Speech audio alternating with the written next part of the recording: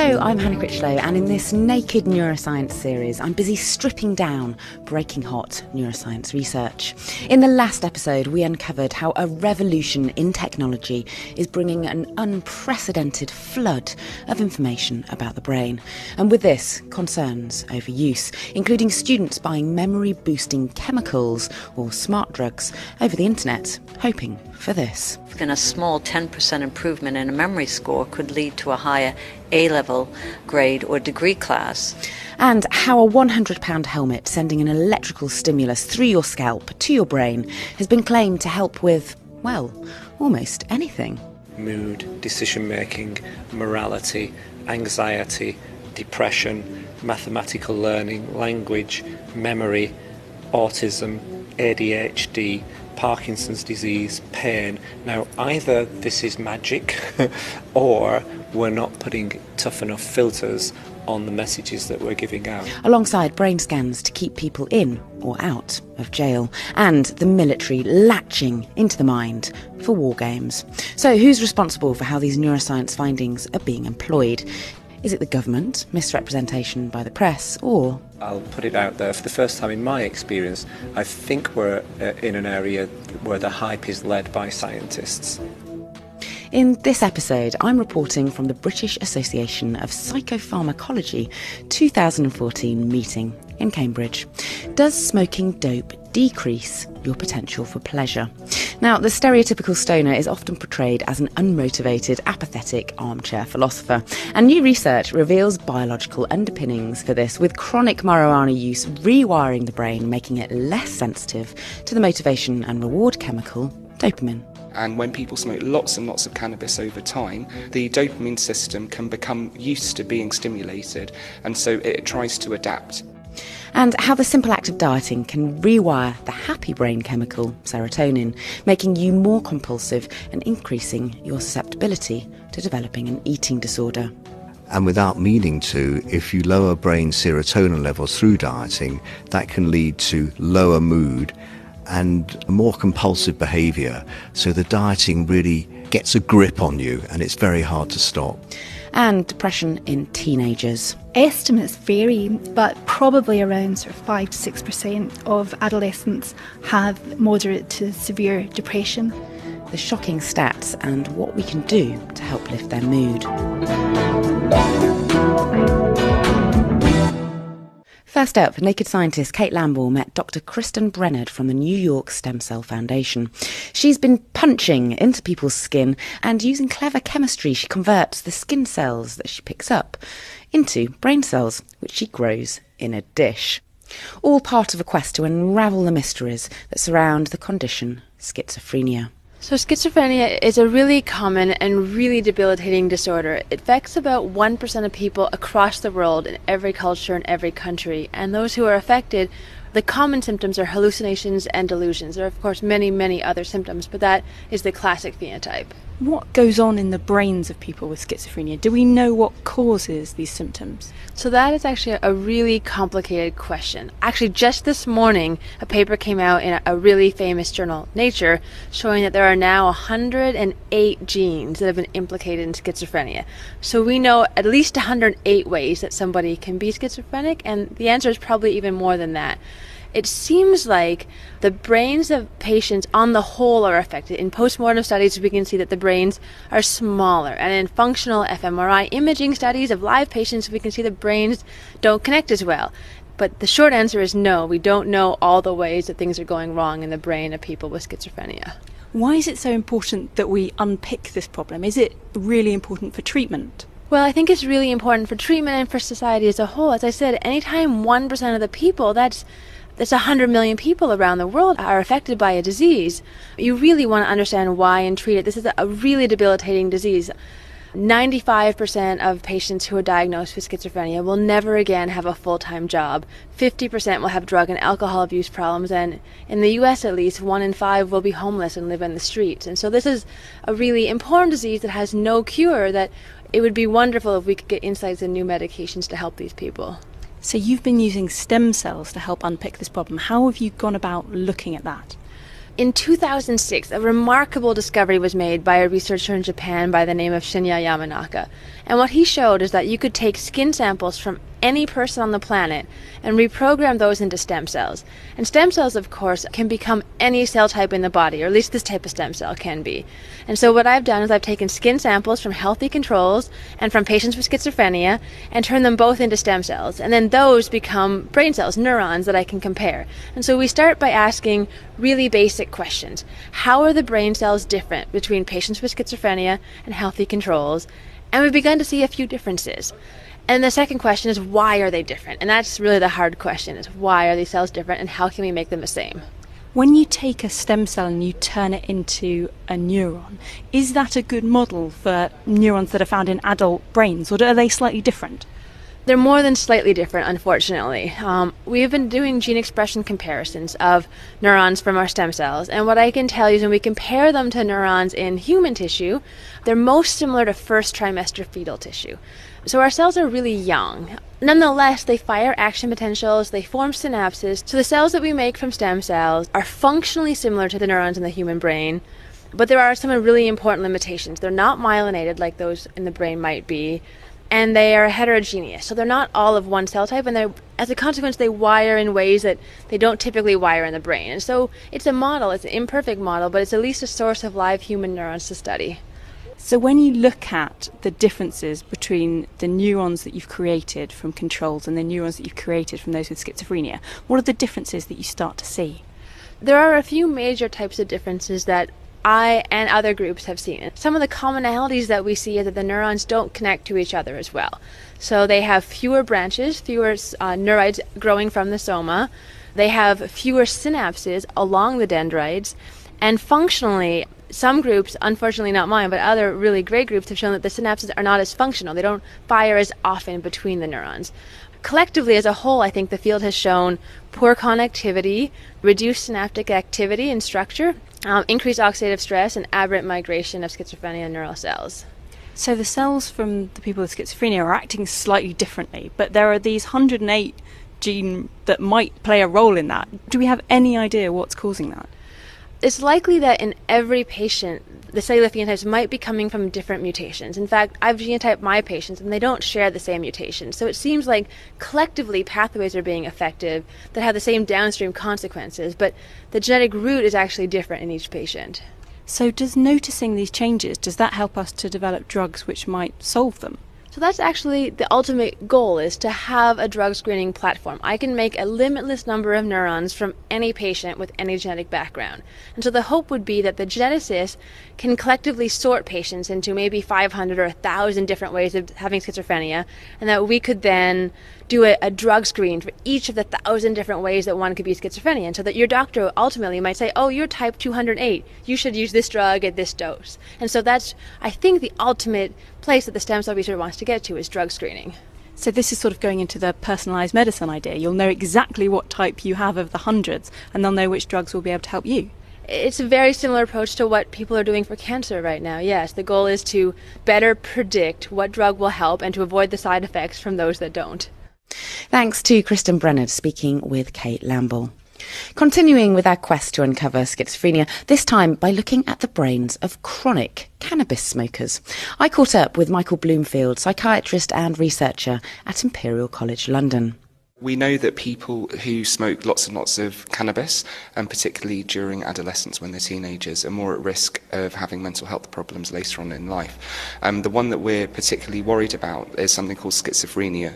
This is a potentially devastating mental illness where people can, for example, hear frightening voices and can become quite paranoid, become quite scared. It's very important to understand how that increase in risk from smoking cannabis and schizophrenia is happening. So based on research using a brain scanning technique called positron emission tomography from our group in London, which is led by Dr. Oliver Howes, we know that people who have schizophrenia have a tendency to make large amounts of the brain chemical dopamine. So we wanted to find out if people who smoke lots of cannabis also had the same imbalance, so also had lots of dopamine. to see if that could potentially explain how smoking lots of cannabis increases the risk of schizophrenia. I think it's estimated that something along the lines of 6% of the UK population aged between 16 and 24 will regularly smoke cannabis. What proportion of those will then go on to develop schizophrenia? What's the risk and what's the link between cannabis and schizophrenia? There's some debate between scientists about how much it increases the risk. Most of the studies tend to agree that it roughly doubles the chance of getting schizophrenia. I think the key thing that's really, really important is that the risk is most elevated, is highest for people who smoke cannabis very regularly, particularly during their teenage years. That's the time that it's most risky. And going back now to the PET scanning that you did, looking at this dopamine chemical in the brain. Dopamine is a really interesting chemical in the brain. It does lots and lots of things. One of the things that it does is send a signal within your brain when something exciting potentially is about to happen, something rewarding. And so it's involved in motivation. Now, we found within the cannabis users that there was a correlation, so a relationship between their motivation levels and their dopamine levels. And what we found was that the lower their dopamine levels were, the more unmotivated that they felt. So your brain lights up with dopamine and reward when you're feeling things of pleasure and when you're getting keyed up to be motivated with something. And cannabis actually decreases the amount of dopamine that's in your brain. Is that right? What we think's happening is that if you smoke cannabis, that it probably releases a bit of dopamine. And when people smoke lots and lots of cannabis over time, the same with recreational drugs that people can use, that the dopamine system can become used to being stimulated. And so it tries to adapt, it tries to respond to this by probably lowering the amount of dopamine that it makes. And how much cannabis would you have to smoke? I mean, from your studies, you're only looking at 19 smokers of cannabis and comparing them against those that didn't smoke cannabis. So you're only looking at 19 people. But how much cannabis do you have to smoke in order to rewire and alter your dopamine kind of rewards pathways in the brain? In our study, all of the cannabis users were quite heavy cannabis users. So most cannabis in the UK is sold as an eighth, which is an eighth of an ounce. That's roughly 3.5 grams. The cannabis users in our study were smoking an eighth, would last them roughly half a week. So most of them were smoking 1/4 of an ounce of cannabis a week, which is quite a lot. I think the other really interesting thing is increasingly we're understanding a bit more about the different chemicals in cannabis. So there are up to probably almost 100 different chemicals in cannabis, and depending on the balance between these, that they probably have different effects on the brain. So there's one called THC, which is the main one, and another one called CBD. What we think is really important is it's the balance between these as to the effects that they have on the brain in the short term, but also the long term. So bottom line then, in your studies at least, regular cannabis use, so at least a few times a week, can actually decrease or desensitize your brain's reward pathways so that you might get feelings of apathy and lack of motivation. And that's what we also see with people that smoke cannabis regularly. You do stereotype them as kind of being quite lacking in motivation. Certainly that's what we believe based on the findings that we have. I think the story is beginning to fit together. Almost half of young people have tried cannabis at some point in their lives, and I think that it's smoking cannabis, lots of cannabis, over a prolonged period of time does seem to have this effect. And there is some work that's been done in the past that's looked at educational outcomes, and it's found that people who smoke lots and lots of cannabis and who importantly carry on smoking lots of cannabis can affect how they do at school or at university or in their work life. And this might tie into that quite well. I think the other thing as well is that there's some evidence that people who smoke lots of cannabis regularly are more likely to get depressed. This is a bit more controversial because it's very difficult to tease out if cannabis is making people depressed or if people who are depressed, for example, have low mood, are more likely to smoke cannabis to try and feel better about it. But also we know that this chemical dopamine is probably involved in depression as well. One of the key symptoms of depression is not being able to enjoy things, and that's, if anything, the one that people find the most upsetting, is they're not able to enjoy things that they used to enjoy. And I think it may tie in with that as well. But I think again we need to do more research into how all these things affect dopamine and how that affects how we feel.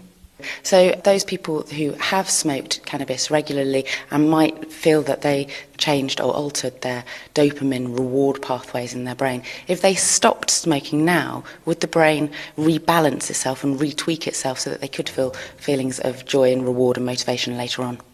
Some of the studies that have been done have looked at people who used to smoke cannabis, and in those studies they've only found very, very small effects, if any, on the dopamine system. So what we think happens is that after a period of abstinence, that the brain gets back to normal again. And so I think if people are worried about the amount of cannabis that they're smoking, if it's having negative effects on them, my advice would be to either stop or at least cut down the amount of cannabis that they're smoking. And if they need help with this, then it's about either seeing their general practitioner.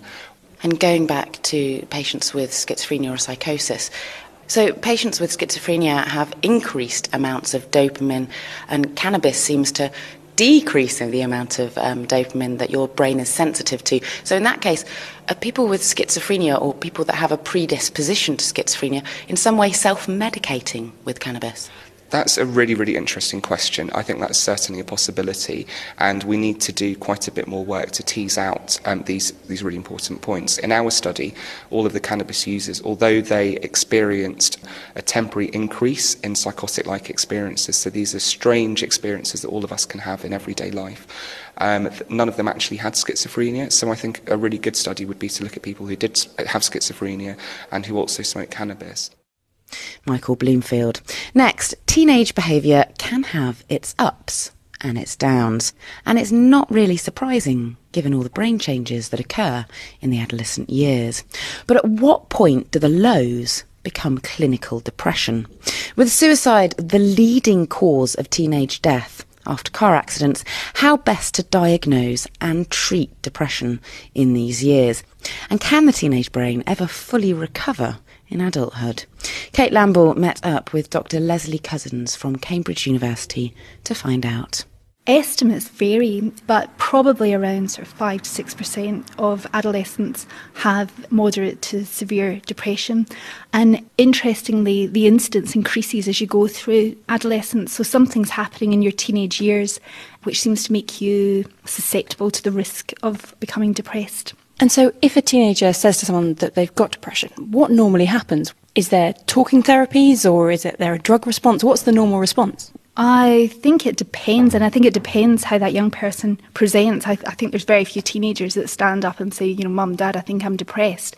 And for moderate to severe depression, the treatments are talking therapies and antidepressants. So these antidepressant drugs, if we're giving them to someone, a teenager with their developing brain, sort of there's something going on in their brain, have we tested those drugs on teenagers, or are they tested on an adult audience? I think that's a really good point to make. There's 2 periods in your life where you have this rate of brain development when you're a baby, toddler, and then in your teenage years. So your brain's changing markedly in this time. There's 2 answers to your question. One is you're asking if we've tested these medications on teenagers, and yes, we have, in the sense that we know that they are a relatively effective treatment for depression. So for about 60-65%, they help. We don't really know what antidepressants are doing generally to adult brains or adolescent brains. A decade ago, there was some concerns raised that antidepressants might be associated with increase in suicidal thoughts in depressed teens, and that led to a real drop in prescribing rates. Worryingly, what that then led to was an increase in suicide and suicidal attempts in young people. So although there is a possibility that there's a slight risk in treating young people, what we know is the biggest risk is not treating young people. Having a depressive episode in your teenage years is absolutely catastrophic. So your teenage years are when you lay down the foundations for the rest of your life. It's where you achieve it academically. It's where you learn how to develop and maintain relationships. So if you have 6-month depressive illness when you're 15 and doing your GCSEs, that has entirely different catastrophic consequences than if you have a depressive illness, say, maybe for 6 months when you're 30. So how in particular are you looking at this problem? Really, I was asking the question of, do we prescribe as we're supposed to? As clinicians, we get guidelines on how to prescribe antidepressants. And these guidelines are laid down by NICE. And the NICE guidelines for child and adolescent depression state that you shouldn't give antidepressants until somebody's had their talking therapy, so until they've had a failed course of talking therapy. And then you should give antidepressants based on severity of depression. So the more symptoms you have, the more likely you should be prescribing. And really my question was, is this what we're doing? The answer is no, we're not. What we're doing is we're prescribing before people have talking therapy. And I think I probably agree with that, actually. Talking therapy is very difficult to access. What the results that I'm presenting show is that instead of presenting for severity of depression, for girls, we present for risk. We present for risky behaviour, self-harm and suicidality. And the worry with that is that we don't have an evidence base for that kind of prescribing. I've heard from acquaintances who've been on antidepressants that they can make you feel in a very different way. They can make you feel sort of muggy or unable to access feelings. If we're prescribing those kind of drugs before talking therapies, could that affect the impact and the effectiveness of those talking therapies if they're having that sort of emotional reaction to them?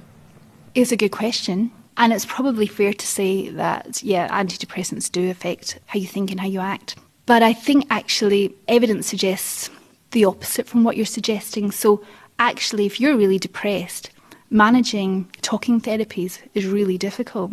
Managing to discuss your feelings when you're depressed is hard. So actually, I think antidepressants can help people reach a level in their mood and their cognitive function that allow them to make the most of talking therapies. So if you're concerned about this danger of the lack of evidence base when you're prescribing for girls based on risk factors, what's the danger there? What could we do? Are we prescribing too many, or are we letting risky factors go by? I think the danger is that we don't quite know what we're doing. So psychiatry is working towards being as scientific and robust as it can be. And like I said, we have good evidence that antidepressants work in moderate and severe depression. And these are the young people that it's going to have the most impact. The group of people who are risky, self-harming, I understand and clinicians need to act and feel they need to act, but we don't necessarily know that these treatments are going to be so effective in these young people if we're prescribing based on that rationale. So what's the next step with your research? Is it to get that evidence base for those girls with risky behaviour and whether those drugs are effective? All research just leads to more questions. And the question for me is, what is it about girls that risk scares us, but not depressive symptoms? Why are we treating boys and girls differently? Because we shouldn't be. Is it perhaps that as clinicians we are used to seeing crying girls in our consulting rooms and we're possibly immune to that, and it takes a sort of elevated level of action for us to pick up our prescribing pads, whereas we're not so used to seeing crying boys and that's enough for us to prescribe. So you might be so used to girls in sessions when they're upset or showing depressive symptoms when they're crying that doesn't act as an alert signal. But if a boy does that would act as an alert signal enough for you to get out a prescription pad and give them a treatment. Possibly. Who knows? And I think what this highlights is the complexities that underlie prescribing and the agendas and preconceived ideas, consciously and subconsciously, that a clinician has that they take into the consulting room that affects the conversations that they have and the decisions that they make. Leslie Cousins presenting her work showing that if you're a teenager with depression, whether or not you're prescribed antidepressants seems to be based on which county you live in and your gender, rather than the severity of your symptoms, highlighting the requirement for more objective methods for diagnosing and helping to treat depression.